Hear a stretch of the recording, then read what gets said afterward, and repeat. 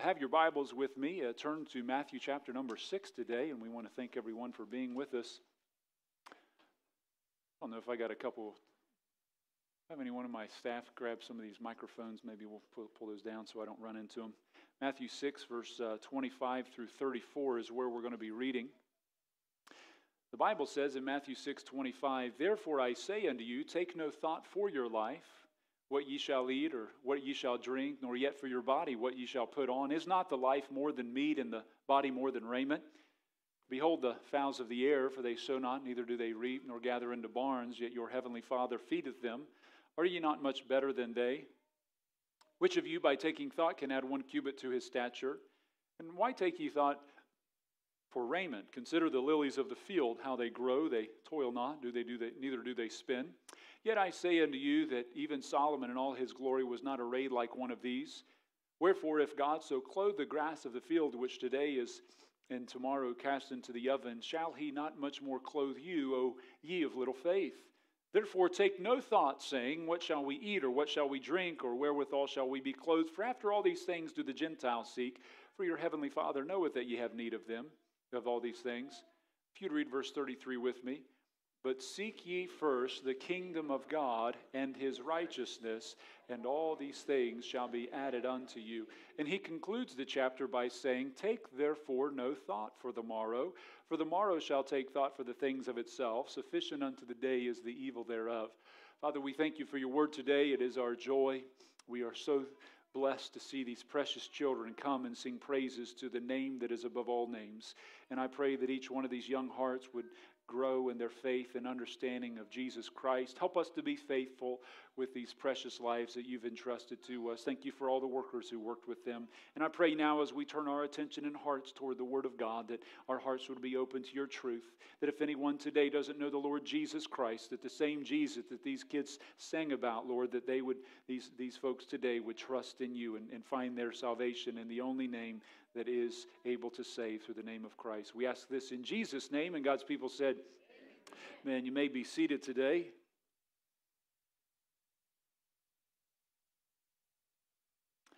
Well, 2,000 years ago, on a hillside in a small town called Bethlehem, an angel came to some lowly shepherds, bringing heaven's message to earth. In Luke chapter 2, it records, "And the angel said unto them, Fear not, for behold, I bring you good tidings of great joy, which shall be to all people. For unto you is born in this day in the city of David a Savior, which is Christ the Lord. And this shall be a sign unto you. Ye shall find the babe wrapped in swaddling clothes, lying in a manger." And it says in verse 13, "And suddenly there was with the angel a multitude of heavenly hosts, praising God and saying, Glory to God in the highest, and on earth peace and goodwill toward men." I find it amazing that the night that heaven said peace came to earth, our world has turned into anything but peace. Researchers more than a decade ago found that there are more fatal heart attacks on Christmas Day than any other day of the year. The second greatest, busiest day for heart attack victims is December 26th, and then the third is January 1st. The pattern continued so long that they began to coin the phrase among healthcare workers, Christmas coronary. And how sad that the very season, which was a season of bringing peace to the earth through the Lord Jesus Christ, our world has taken and turned into a stressful anxiety time. But when Christ came to the world, He didn't come to bring chaos. He came to bring peace. And the greatest peace that, friends, we need is not horizontal peace, it is vertical peace. We need peace with God. And the Bible tells us that our sins have made us estranged to God, has separated us from God. And Jesus Christ, through His own perfect life and death and resurrection, has made a way for us to be reconciled to our God. But sadly, this world has rejected the Lord Jesus Christ. America has rejected Christ. And we now see a Christless world filled with so much hate, violence, divorce, brokenness, separation, stress, worry, and anxiety. Jesus said this in John 16, verse 33, the day before He died. He says, "These things I say unto you, that in me ye might have peace. In the world you shall have tribulation. But be of good cheer," He said, "I've overcome the world." Now this morning I want to turn our eyes to the only one who can bring peace to your life, your family, heart, mind, and soul. Isaiah 26:3 says, Thou shalt keep him in perfect peace, whose mind is stayed on thee, because he trusteth in thee. And so today I want to look at the problem of worry, and then I want to show you the greatest key in overcoming worry and anxiety. So what is worry? The word worry comes from the Greek word merimnao, and it's used 7 times in chapter number 6. And it means to be anxious or troubled with care. The word worry has an interesting etymology. It comes from an old German word, würgen, which means to strangle. To strangle. Worry is to strangle someone, and that's what worry does to us. It strangles our lives, and it strangles the peace and joy of our lives.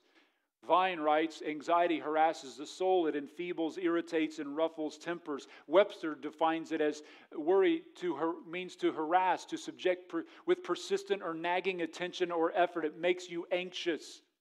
Some pithy statements about worry are that worry gives a big shadow. Small things, it gives big shadows. Worry is the interest we pay on tomorrow's troubles. Worry is like a rocking chair. It gives you something to do, but it doesn't get you anywhere. Worry is a guest which once has been admitted turns into a taskmaster. And worry is an indication that we do not believe God can look after us. Another word that is synonymous with worry is the verb fret. It actually comes from an Old English word, freton, which means to devour or consume, literally meaning to gnaw at. One man said, worry is today's mice nibbling on tomorrow's cheese. Worry literally gnaws away at a person. Anybody ever felt the gnawing pain of worry and stress and anxiety? We all have. So why is worry such a problem? Let me give you why it's a problem both physically and spiritually. It's important to understand that stress will kill you. Did you hear me? Stress will destroy your life.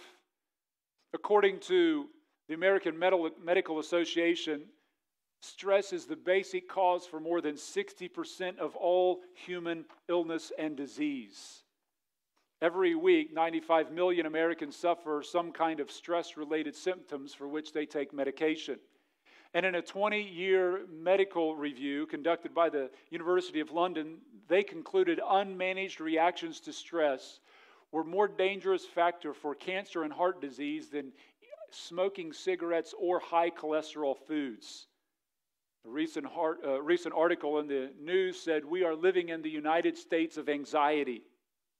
According to the article, anxiety is now an epidemic in the United States. More people suffer from anxiety in proportion nationally in America than any other country in the world. We are the most anxious, worrisome nation on the planet. Anxiety disorders affect 40 million Americans. Three of the top 10 best-selling drugs sold in America are for mental illness. $42 billion a year is spent on anxiety-related disorders, and these just continue to increase.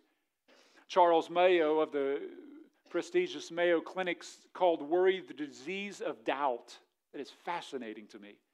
He said it affects the circulation, the heart, the glands, the whole nervous system. He said, I've never known someone who died of overwork, but I've known many people who died of doubt. End quote. Stress and worry will mess up your life. Undoubtedly, there are people that are sitting, whether in the early service or in the second service, that are slaves to worry. Stressful worry causes memory problems. And just ask yourself if you have any of these. Memory problems. Everybody's like, Unable to concentrate. Makes you pessimistic. It makes people moody, irritable, short-tempered, unable to relax. You feel overwhelmed. You become depressed. It can affect your eating too much or too little. I've counseled with people who've spent anywhere from 3 to 6 days laying in bed, not physically able to get out of bed, urinating on themselves in bed. So depressed. People can isolate themselves at times, causing people to procrastinate. Sometimes people get feeling helpless where they're so overwhelmed with stress, they just quit everything and they don't feel like it matters at all anyway. People will use cigarettes, alcohol, drugs, and anything else to try to gauze their mind to have some rest. There's so much I could say about the physical ramifications of stress. It will destroy your life physically, but secondly, it also destroys your spiritual life. Perhaps nothing cripples the servant of God more than fretful worries. Jesus spoke to Martha and used the same word in Luke chapter 10 when he said, Martha, you're worried, or you're merimnao, you're anxious about many things. You're careful, worried, anxious about many things, but there's one thing needful. Mary's chosen that good part, which won't be taken from her.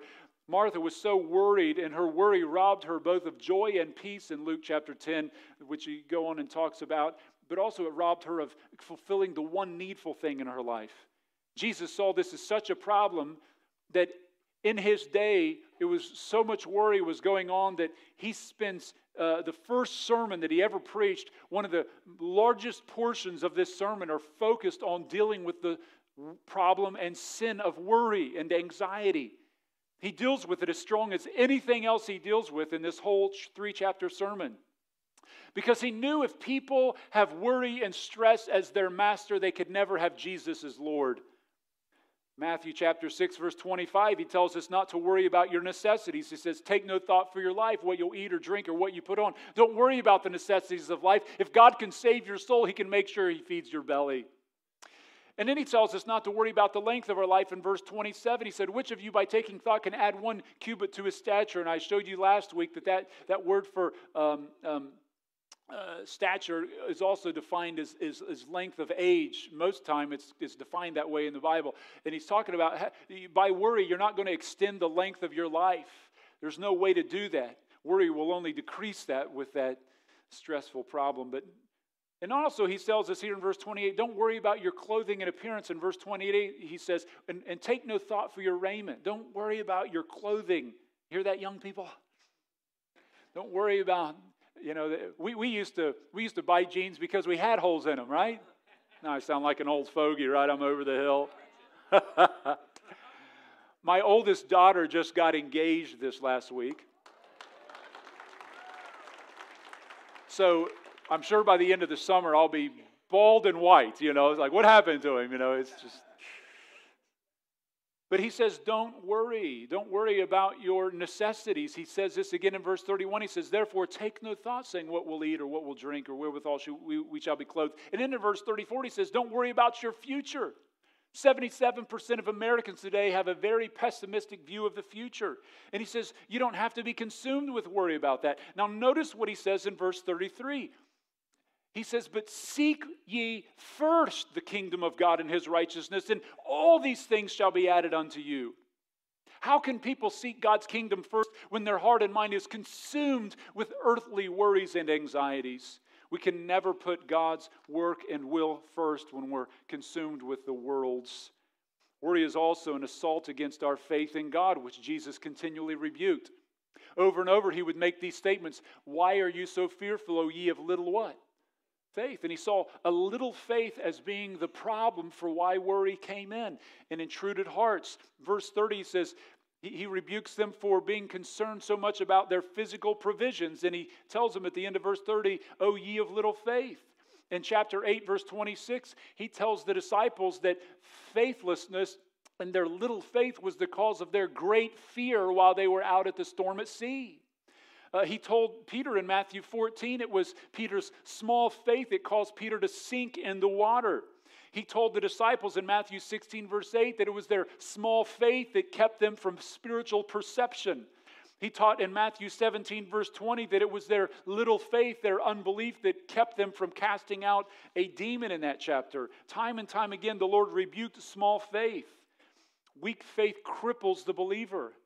I like what one man said. He said, worry is practical atheism. It is practical atheism, and it is an affront to God. Billy Graham said, when worry is present, trust cannot crowd its way in. Now that we've looked at the problem of worry, let's look at the key to overcoming that. And that's what I want to take a few minutes this morning upon and focus our hearts to.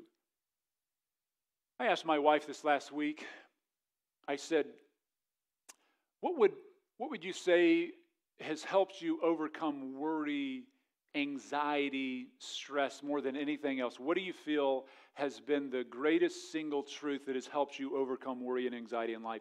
And without hesitation, she said this. She said, without a doubt, it is the sovereignty of God. She said, without a doubt, it's the sovereignty of God. What do I mean by that? This word sovereign can be defined as supreme rule, supreme power to govern. In relation to God, it refers to God as being the supreme ruler over all. God is the one who ultimately controls and whose purposes will ultimately be fulfilled to perfection. God has all power and all authority, and not only does He have power and authority, but He has the right to do it. He has supreme right to exert His rule. It is important to understand that someone is in control. Philosophically speaking, someone has to be in control of everything. If there is a driver's seat, someone's sitting in it. Somebody is ordering the universe. Somebody is upholding all this. And the Bible tells us it is God who upholds it all. Either you are sovereign or God is sovereign. Someone rules, and there will be no greater truth that your soul will ever cling to than the truth that God is sovereign, that He is in control, that He is sovereign. He rules over all. His kingdom will come. His will is going to be accomplished. There is nothing that no one can do to thwart the will of God. He wins, and because He wins, we win. Amen? Psalm 115 verse 3 says, "But our God is in heaven, and He hath done whatsoever He hath pleased." Psalm 103:19 says, "The Lord hath established His throne in the heavens, and His kingdom ruleth over all." Psalm 135:6, "But whatsoever the Lord pleased, that did He in heaven and in earth, the sea, and all deep places." It was after God humbled King Nebuchadnezzar, the prideful, greatest king on the earth. He took his mind from him for 7 years until Nebuchadnezzar knew that God was the king of all. Listen to how King Nebuchadnezzar responds. It's literally written in Daniel chapter 4, the exact response of Nebuchadnezzar when his mind returns to him. Daniel 4:34, "And at the end of the days, I, Nebuchadnezzar, lifted up mine eyes unto heaven, and mine understanding returned unto me. And I blessed the Most High, and I praised and honored Him that liveth forever, and whose dominion is an everlasting dominion, and His kingdom is from generation to generation." If I would just pause, ancient Babylon is where present-day Iraq is. That's who Saddam Hussein sought to build his empire after. Ancient Nebuchadnezzar. Verse 35, "And all the inhabitants of the earth are reputed as nothing. And He doeth according to His will in the army of heaven and among the inhabitants of the earth. And none can stay His hand or say unto Him, What doest thou?" This guy sounds like he's been reading Romans 9. This is a soul that's been gripped by God. And he walked away and said, there is no one that can stop His glory. He is King. He is Lord of all. The greatest king on the planet, the greatest empire. I've studied ancient Babylon. The expanse of ancient Babylon is like a fairy tale of magnificence. And God ruined that kingdom for His own judgment and glory's sake, brought them to their knees by the Medes and Persians. Isaiah 46:10 says, "Declaring the end from the beginning and from ancient times the things that are not yet done, saying, My counsel shall stand, I will do all my pleasure." Ephesians 1:11, "In whom we have obtained an inheritance." Why have we obtained an inheritance in our salvation? Being predestinated based on what? According to the purpose of Him who worketh all things after the counsel of His own will. Anybody glad God's in control? People ask, if God is sovereign, why is there so much pain, suffering, hardship? Those who blaspheme God do evil. Why are there evil rulers? Well, because God's sovereignty, and in His sovereignty, He has allowed for what's known as human volition.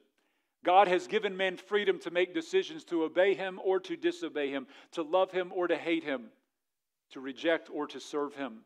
Deuteronomy chapter 30, verse 19, the Bible says this, "I call heaven and earth to record this day against you, that I have set before you life and death, blessing and cursing. Therefore choose life.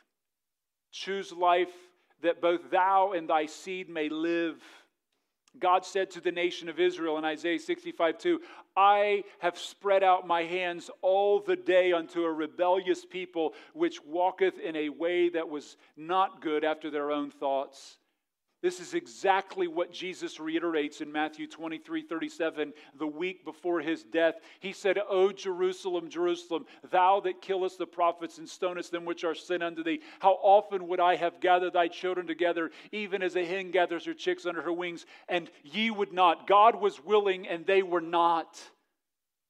Though man is given freedom, God will ultimately bring to pass his perfect will. And listen, friends, no one can stop it from happening. This does not lead into a fatalism. This does not lead into a negative determinism. But what this leads to is a joy saying at the end, God will bring to pass his perfect will. And how we get there can be navigated in multiple different ways. Think about Jonah's life. You ever read Jonah's 4-chapter book? What happens in Jonah 1? God says, hey, I want you to go to Nineveh. Now, Nineveh was as wicked as ISIS.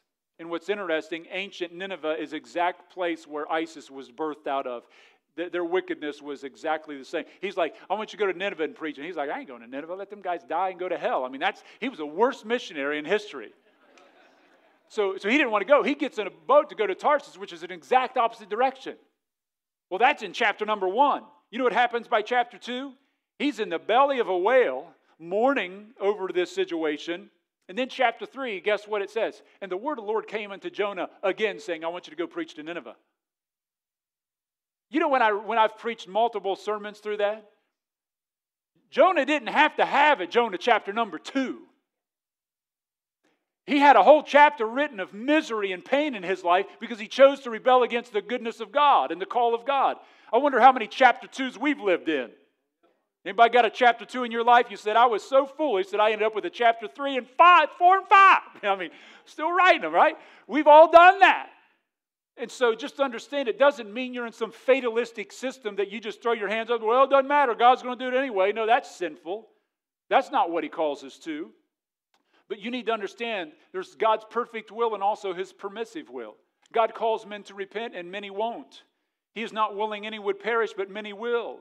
He would have all men to be saved, 1 Timothy 2:4, but many won't be saved. The Lord stretched out his arms of salvation, but many rejected. But as Christians, even in the midst of the evil of this world, we can have peace knowing that God can and will bring good, even out of the bad. One of the greatest mysteries that we see in Scripture as well as in life is how does God's sovereignty intermingle with man's freedom? How can man be a free moral agent, live on earth, oppose God, hate God, seek to overthrow God, yet in their wickedness, God can turn that to work into some glorious purpose? I mean, Judas Iscariot is that person. Judas, who was predestined to do what he did, but also chose to do what he did. He sold Christ out, hated Christ, betrayed Christ, and yet God used what Judas did to bring about the greatest good, which is the sacrifice of Christ, which brought salvation to us today. God is so supremely amazing that he can take the greatest evil and triumph over it in a way that transcends our understanding. We would say, I never saw that coming. That's how we'll conclude for all of eternity. Wow, I never saw that coming. I never saw God working behind the scenes there. You mean that was going on? Just consider all the evils of this world, that God is so supreme, he can turn the greatest evils to bring about the greatest good. God is not the author of evil. The Bible says he can't even tempt people with evil or sin. But he is so glorious that he champions over evil in such a dynamic way that he can bring good out of the bad. He can turn Haman's, Old Testament Haman's nooses into, put around Haman's own neck. Haman sought to kill Mordecai, and Haman's the one ends up getting hung by his own noose. Just consider the greatest earthly injustice, the greatest evil that was ever committed on the earth. The greatest injustice that ever happened, the greatest atrocity of justice that ever happened was the crucifixion of God's perfect Son on the cross. And yet out of that horrible situation, God brought the greatest thing that ever happened on the earth. Now, I've spoken to people throughout the years who ask me this question: if God could stop sin, why doesn't he? If God could stop sin, why doesn't he? And that's a valid question. I would ask, can God stop sin? Is God able to stop all sin if He wanted to today? You know what the answer is? Yes. Absolutely. Yes, He can. He could stop every single evil that's going on in the world right now instantly. And people say, well, if God could and He doesn't, then He must be evil. Well, let me give you some answers for this. First of all, if God were to stop any sin, God would have to stop all sin. If God were to stop any sin, He would have to stop all sin. We would all first agree, God, you must stop all murders in the United States and in the world. Stop all murders. God says, okay, I'll stop murder, but then must I not also stop the hate that produced the murder? Would I not also have to stop the inward crime as well as the outward crime? God would obviously have to stop all adultery, sexual promiscuity. But if He stopped all sexual violations externally, would He not also have to stop lust? So He would have to stop all lust, right? And if God were to have to stop, we would say, you must stop rape and abuse and all those things. If He stopped that, would He not also have to stop selfishness? If God stopped any sin, He would have to stop all sin. And praise God, one day He will. Secondly, just consider that if God did not allow sin, then there would be no understanding of salvation. It is only in knowing sin that we understand grace and mercy. It is only because of our sin that we understand the joy of being forgiven. And you say, but if God allowed sin so that He could show us forgiveness, God doesn't understand how much pain sin has caused me. My own sin or the sins of others. I've been violated, Pastor. I've been wronged by people. Such injustice. I have been wronged by sin. Sin has cost me so much. I would have to ask the question, has sin cost you more than it cost Jesus Christ? Who did sin cost the most? There's no one who suffered more for sin than Jesus Christ. The things on earth we do not understand, we're called to trust God for, and it's such a blessing to have such a great God to trust the uncertainties of life with. And I could give you a bunch of reasons this morning. Let me just conclude with a third one. What kind of person would you be if all the trials and challenges and hardships and tears of your life were removed? What kind of person would you be? Do you think the challenges of your life have grown you? The character, your faith? Remove a person from any difficulty. Why do they put people through boot camp? They want to build them up, right? You think that's easy? It's through the calluses of life's trials and pains. It's in the furnace of adversity that people are purified and growing. Endurance is built. Not only is God sovereign, friends, but God is also what's known as providential. And what I mean is not only does God have the right and the power to do all, but He has the perfect wisdom to direct it.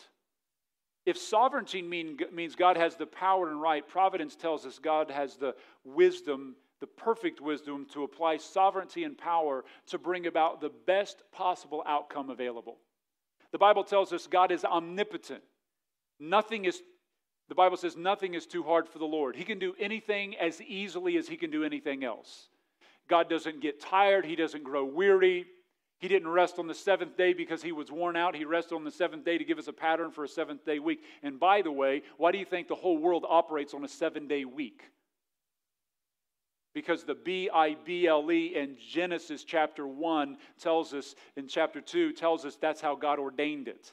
If it was left up to man, we'd have 3 10-day weeks that turn into a month. We cycle it with the solar, with the moon, one rotation around and then one rotation around. This, all of that sets our months, our days. The rotation of the earth is obviously a day, and around the moon is a month. We cycle through those things. And so it is God is omnipotent, but also He's omniscient. The Bible tells us He knows all things. And He knows anything as good as He knows anything else. He knows all things past, present, future, effortlessly and easily. There's no strain for God. So with His omnipotence, His power, and with His omniscience, there's also what's known as His omnisapience. It's His perfect wisdom. And it is in fact the omnisapience of God that allows him to take his power and knowledge and then apply them to produce perfect outcomes. And he creates an outcome that could never be better. It could never have ended better than that. Like the death and resurrection, it couldn't have gone any better than that. Now, in the day they were living, they didn't feel that way, but afterwards, it couldn't have gone any better than that. When you read Revelation 22, it can't end better than that. All throughout eternity, we will be saying, that was the best possible thing that ever could have happened, and I never saw it coming. We are in the midst of trials that we're trying to understand, and God says, in the times of life where you don't get it, you're going to have to do what's called faith. You're going to have to do what verse 30 rebukes people for. Don't have little faith. Don't doubt. Why did you doubt? Why did you get filled with worry and anxiety and fretting? Why did you get strangled by these things? Am I not able to be trusted for your body if I saved your soul? Glory to God in the highest, and peace on earth, good will toward men, right? God is sovereign. J.L. Monzabre said it this way, one of the great quotes on this. He said, if God would concede me his omnipotence for 24 hours, you would see how many changes I would make in the world. But if he gave me his wisdom too, I would leave everything as they are. If you disagree with that, it's because you don't understand this truth. If you knew what God knew, you wouldn't change a thing in the world. Did you hear that? You wouldn't. You think you would, but you wouldn't. You think you would because you would be like Peter rebuking Jesus for going to a cross, and he would say, you don't even understand. You have no comprehension of what you're talking about. Friend, listen. Your life is not by dumb chance. Like you're not somebody who has to live by silly rabbit's feet or knocking on wood or hoping you get lucky. You die the day God appointed you to die. When my wife's brother died in a car wreck, left behind a 2-year-old and a 2-month-old, it was the day appointed for Chad Fowles to go home to be with the Lord. It was the day for that. Or you have to conclude, God is out of control, the world's all by good luck or bad luck, or Satan is in charge. I don't know about you, but the Bible I read tells us it's not any of those others. It's God sits on the throne and he does whatever he wills. He said, I make the dumb, the blind, the seeing. It is I, the Lord. I created all. I uphold it all. Everything continues because I keep it going. And Romans 8:28 is always true for us. It says, and we know that some things work together for some good to them that love God. Is that what it says? The Greek word is pasa. It's an all-encompassing superlative. And we know that all things work together for good to them that love God, to them who are the called according to his purpose. In verse 29, for whom he did foreknow, that doesn't mean he knew the decision we were going to make in the future. That means he chose beforehand to have a relationship with us. For whom he did foreknow, he also did predestinate to be conformed to the image of his Son, that he might be the firstborn among many brethren. You need to understand, God's sovereignty is the pillow that you rest your soul upon. Instead of looking at a fearful world and saying, I'm so worried about the world that my kids are going to grow up in. I see all these precious little souls up here singing on the stage and it just melts my heart. And I look at them and all I was thinking is, that's why you must be faithful, Josh. That's why you must preach the word. That's why you can't ever quit. These young souls need godly people in their life to lead them. Parents need to have godly examples for their kids. We can never quit, amen? We can't throw in the towel. This generation looks to us. What are we going to do? Back off and get scared and isolate ourselves? No. We stand up with courage in the Word of God and say, for me and my house will serve God. America doesn't define me. Christ defines me. I'll even go so far to say Fauci doesn't define me. God defines me. Oh, did I say that out loud?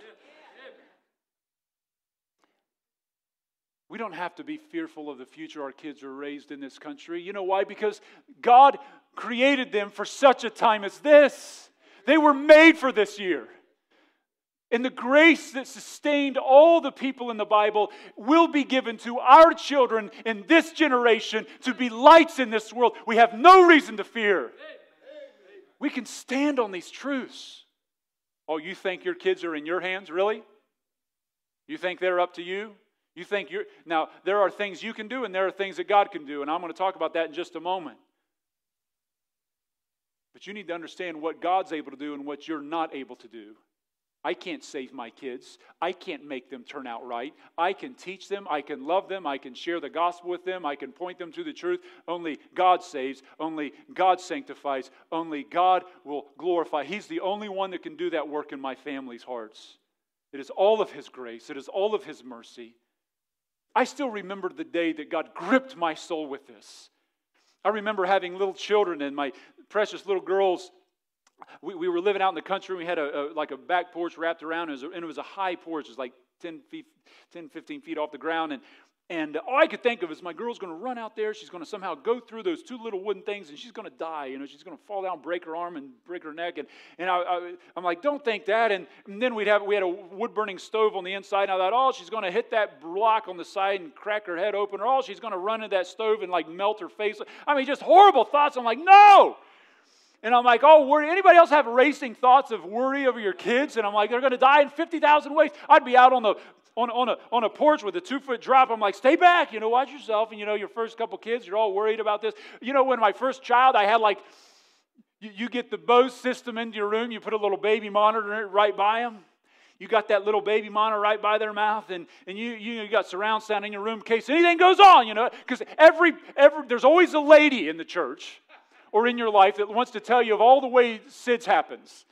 The sudden infant death syndrome. They want to come and tell you, you know, babies will die if you lay them on their face. You're like, oh, I can't lay them on their face. And then they'll say, oh, but if you lay them on their back, they're going to suffocate. And you're like, I can't do that either. Put them on their side, they're definitely goners. And I'm like, So you're like, and all night long, it's like the Kraken next door. I mean, the surround sound's just like, you know, and then this child screams out, and you're like, you know, you're running there. Are you alive? They're alive. Well, thank God. But it's 2 a.m, you know. And you live with this worry, and it sounds crazy, but I'm telling you, it can get real in your life. And I remember the day that God said, Josh, why are you so worried? He didn't verbally speak to me, but it was into my soul through His Word that these children are in my hands. And it's like He told my soul, Josh, I love these kids more than you ever will. And a peace came over me as I turned my kids over to God, and I said, why on earth am I worrying? I haven't been worried like that ever since. Like they're His kids. Thank you, God, for reminding me. So lost without you. So lost without you. Just I live like a fool. I'm being strangled by fear. I'm not worried about the world my kids are growing up in. I'm thrilled to see what God could do in their life through them to reach a lost world who needs Christ. You don't have to live with fear. Instead of looking at life's trials and feeling overwhelmed by a world that is being pulled apart in sin, or where evil is promoted and righteousness is being suppressed, we can say, praise God, I know who's on the throne. We can say with David in Psalms 42, or Psalm 46, God is our refuge and strength, the very present help in trouble. Therefore will not we fear, though the earth be removed, though the mountains be carried in the midst of the sea, though the waters thereof roar and be troubled. It says in verse number 10, God says, be still, know that I am God. I will be exalted among the heathen. I will be exalted in the earth. Oh, the Lord is our refuge and strength. We don't have to live with fear. We can rejoice with the psalmist in chapter 2 that as the world rages against God, that He sits in the heaven and laughs at their foolishness. When rulers are evil, we can still worship God and declare that, praise God, God sets up rulers and brings them down. We don't have to say, well, I don't like this president or the former president, get all worked up and stressed out every day and hanging on every word and everything they do and just overwhelmed with fear and anxiety. You know, when Jesus stood before Pilate, Pilate said, don't you know I have the ability to kill you? And Jesus said, you would have no authority over me except it were given you from my Father which is in heaven. Pilate is God's man. Trump was God's man. Biden is God's man. Putin is appointed by God. Did you hear that? Did you hear that? That may be the first time you've ever heard. That's true. Hitler was appointed by God. Is that stunning? You say, but what Hitler did was so evil. Yeah, but when you read Isaiah and Jeremiah, God said, Israel, in the last days, I will send fishers for you, and they will call out to you. But if you will not listen, I will send hunters after you. And there were men who came and cried out to the Jewish people, come back to Israel, come back. It was before they were a nation in 1948. They cried out to the Jews. The Jews would not return. And God sent hunters after them, men like Hitler, who hunted the Jews like the clefts of the rock. And what birthed out of the horrors of the Holocaust, the evil, wicked wretchedness of the Holocaust, the nation of Israel was born May 15th, 1948. That is the miracle of a sovereign God. You say, well, how on earth can you justify that? How on earth can you justify that? Don't ever point to your injustice until you look at His. And it is sometimes the greatest earthly tragedies that God produces the greatest earthly goods. Oh, friends, if we keep our minds around the sovereignty of God. Then Hitler's not accountable if God put him up. Oh, Hitler's accountable. Jesus said of Judas, it's better if that man was never born. I can tell you, God will bring eternal judgment to those who have rebelled against Him. It is on their own heads. God just wins every time. Well, I'm so thankful for the sovereignty of God. You know how you rest well at night? Oh, God's driving. God's driving, isn't He? You can also look at the challenging people that come into your life, whether at work, next door. Maybe you have that neighbor. I have good neighbors. My neighbors are like the Catholic cemetery over there. My own home, people in your own home, people at church, wherever you have challenging situation or people, you can look at them and say, praise God, because God allowed them to come into my life for a reason.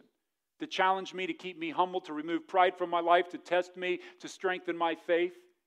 You know, Paul prayed 3 times. He says, God, there is a messenger of Satan that is buffeting me. God, can you remove this? And he prayed 3 times, remove this, remove this, remove this. And Jesus responds in 2 Corinthians 12:9, my grace is sufficient for thee, for my strength is made perfect in weakness, Paul. Look how Paul responds. Most gladly, therefore, will I rather glory in my infirmities or my weaknesses, that the power of Christ may rest upon me. Therefore, I take pleasure in literally what he was begging God to remove, he's now praising God for. Nothing in his life changed it circumstantially. The only thing that changed was his perspective. He got heaven's view on earth's trials, and it turned him from being one who sought to have those things removed to now praising God for them. When you can praise God for messengers of Satan buffeting you, that's someone who's surrendered to the sovereignty of God. You know what we're like? We're like a little 3-year-old child who hears their mother screaming and rushes around the door to see their pregnant mother on a bed, but has no understanding of pregnancy, has no understanding of what's going on. But all she sees is mom screaming in painful agony. And some man is standing near her and she's screaming out, oh, get somebody away from my mom. Somebody help my mom. And they're pulling that little girl away as she's screaming out, Mommy, Mommy, don't let them hurt you, Mommy. And she has no understanding of what's going on. She comes back in the room. She's so devastated, so overwhelmed. She thinks her mom could be dying. She has no idea what's going on. But she comes back in the room to see her mom smiling a few hours later, holding that little precious baby. I'm going to tell you, friends, there are things in our life that we look at and we are so overwhelmed with. And God says, don't you know that I've been the one turning those dials? Don't you know I know how to set the temperature? Don't you know that I'm in charge? I am not only sovereign, but I am providential, and I will work all things together for good. You may not understand it now, but you will understand it later. And what you would be upset and even curse me for now, you will worship me for later.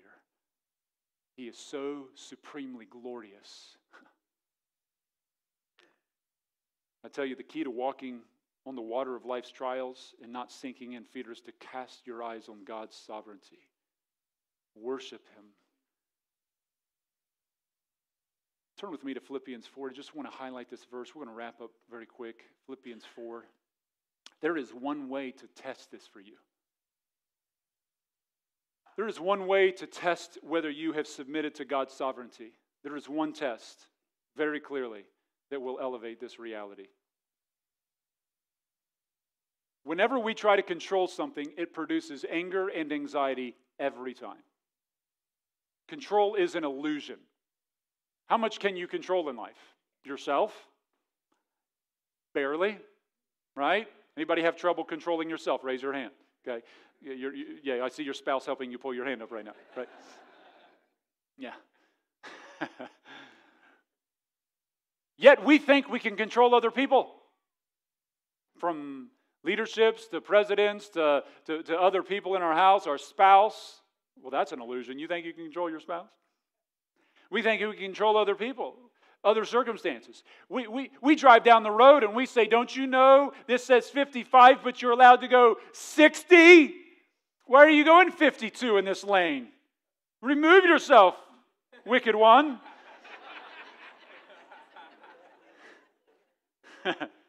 And because we try to control that person, it always produces anger and anxiety immediately. And the problem is not outside of us, the problem is inside of us. It is just that the external issue is revealing an internal problem. I'm not playing psychologist here. I'm not playing whatever. I'm just telling you these are biblical realities. God turns temperatures up. He puts people in our life. He slows down traffic. He puts somebody at the register who doesn't know what they're doing sometimes. He does these things. I could go onto that rabbit trail. Going down restaurant the other day, I'm like, don't you know how to count change?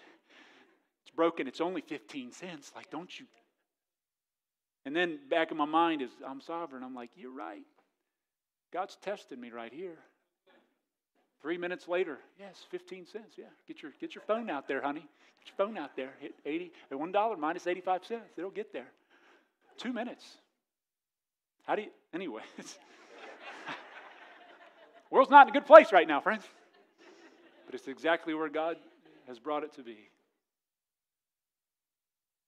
Now here in Philippians 4, he says in verse number 6, be careful for nothing. The word careful there is merimnao. It's the same Greek word used 7 times in Matthew 6. Be anxious for nothing. Be worried about nothing. And the word nothing there is a medias. It means not even one thing. Be anxious, worried for not even one thing. So what do I do? If I don't worry, Pastor, I have all day long. I mean, I don't even know what to do with my whole day if I got rid of my worry. It like consumes 23 hours a day. Well, look what he says. But in everything, by prayer and supplication, everything is again the same word pas. It means everything without exception. But in everything by 2 things. Prayer, which is general request, and supplications is a different Greek word. It means specific requests. So don't be anxious, not even for one thing, but turn them all into prayers and then specific prayers. And here's the kicker. With thanksgiving. That's not normal. Let me ask you a question. When is the last time you thanked God for the anxieties and worries of your life? Go. When's the last time? Didn't His Word say it? If the Bible says be thankful, and we're not being thankful, why do you think we're living with worry and anxiety? Why do you think it's controlling us? Because we are disobedient to the known Word of God. With thanksgiving, let your requests be known unto God. Well, how can I be thankful for? Well, Jesus said in Matthew 5:11, blessed are you when men revile you, persecute you, say all manner of evil against you falsely. Rejoice, be exceedingly glad, because great is your reward in heaven. I mean, you can rejoice when people are killing you. Like, be glad. This is to live transcendent. This is to live beyond circumstance. Did you hear that? How do you live? So if the world's like this, God says live like this. The world will continue to be crazy. If your life goes like this with the news, I can tell you it doesn't do that when you're with God. Those who can be thankful for the worries and anxieties of life have proven they have submitted to the sovereignty of God. It's exactly what happened in 1 Corinthians 12 when Paul began to thank God for what he was once begging God to remove. When your prayer request turns into a praise request, you get it. Doesn't mean you don't stop praying, but it means you start praising. And what's the fruit? What does God give you? Look at verse 7. And the peace of God. The word peace there is from a Greek word that means literally to put back together what was torn apart. We use it in today's phrase, man, that person's really got it put together. He will put you back together. And the peace of God, literally, which passes all understanding, it's a word that means it's beyond human ability to get to that. Like it's beyond human ability. We run to drugs and alcohol and addictive things. We run to everything in the world and not to God. Just as the Lord could give peace in a supernatural way to the waves at sea, so the Lord gives supernatural peace to the worries of our mind.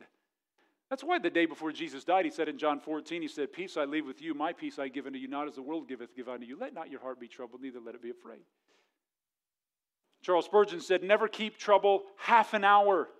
The longer the frost lasts, the more thick the pond will be frozen. Your frost will last until you bring it to the sun. A thankful prayer is the response of the soul that has been gripped by the truth of God's sovereignty. It'll transform you. It'll transform you. When you can wake up and you can see a challenge from your child, your spouse, or your boss, or the work, or whatever else, and you can say, God, thank you for putting that in my life today. Because I know you're going to do something through this that's going to be better than what I would have chosen. Thank you. It'll literally transform your life. And let me say this. Not only is God sovereign and providential, but Jesus tells us here back in Matthew 6 that sovereign God is, friends, He's your Father. Oh my goodness. That's incredible. He is your Father. So why don't we worry? Because if your Father feeds the birds, He is providentially sovereign in caring for birds. You don't think He's going to care for you? And the Gentiles worry about all these other things. You don't have to worry like them because you have a Father in heaven who cares for you. He refers to God as Father like some 18 times in Matthew 6. Let me close with a couple thoughts here. There are two categories. I just need to close this down. There are two categories. There's always more that I need to say than I have time. There's just so much here. There are two categories that worry can be put in. And you need to get what I'm about to tell you. This will help the rest of your life. I would encourage you to do this. Draw two circles when you go home today if you're dealing with much stress, anxiety, or ever have or ever will, and write your name in one and write God's name in the other. And then you need to look at all the things you're dealing with in life and say which ones are in the category that only God could change, and which ones are in the category that I could change. Now listen to me very close. We can only work on the circle that we're in. I can barely change myself. My spouse isn't in that circle. I can't change them. My kids aren't in that circle. Their salvation's not in that circle. My boss isn't in that circle. The country's not in that circle. I can't change any of that. My financials are not in my circle. I can go to work. I can humble myself. I can share the gospel. There's some things I can do, but I can't. So you put those. You write down all those things in God's circle, and then you have yours over here. You got a little tiny circle too. You'll find there's a whole lot you can do. Here's like this little tiny little wee thing over here, right? Now over here is God's great circle. And listen to me very close. Whenever you try to grab something in God's circle, it will immediately become your master.